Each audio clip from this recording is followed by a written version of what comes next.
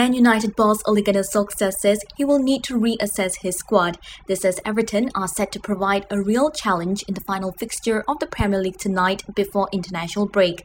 This following United's deflating 2-1 defeat at Istanbul Başakşehir in the Champions League on Thursday.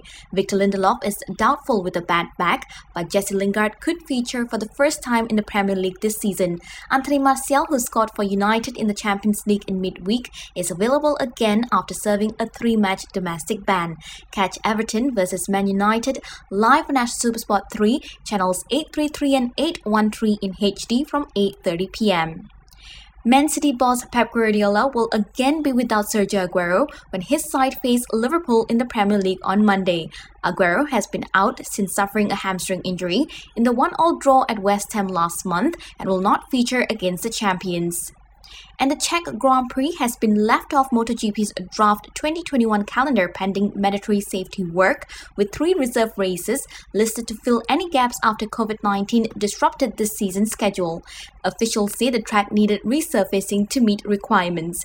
And catch the best sporting action only on Astro.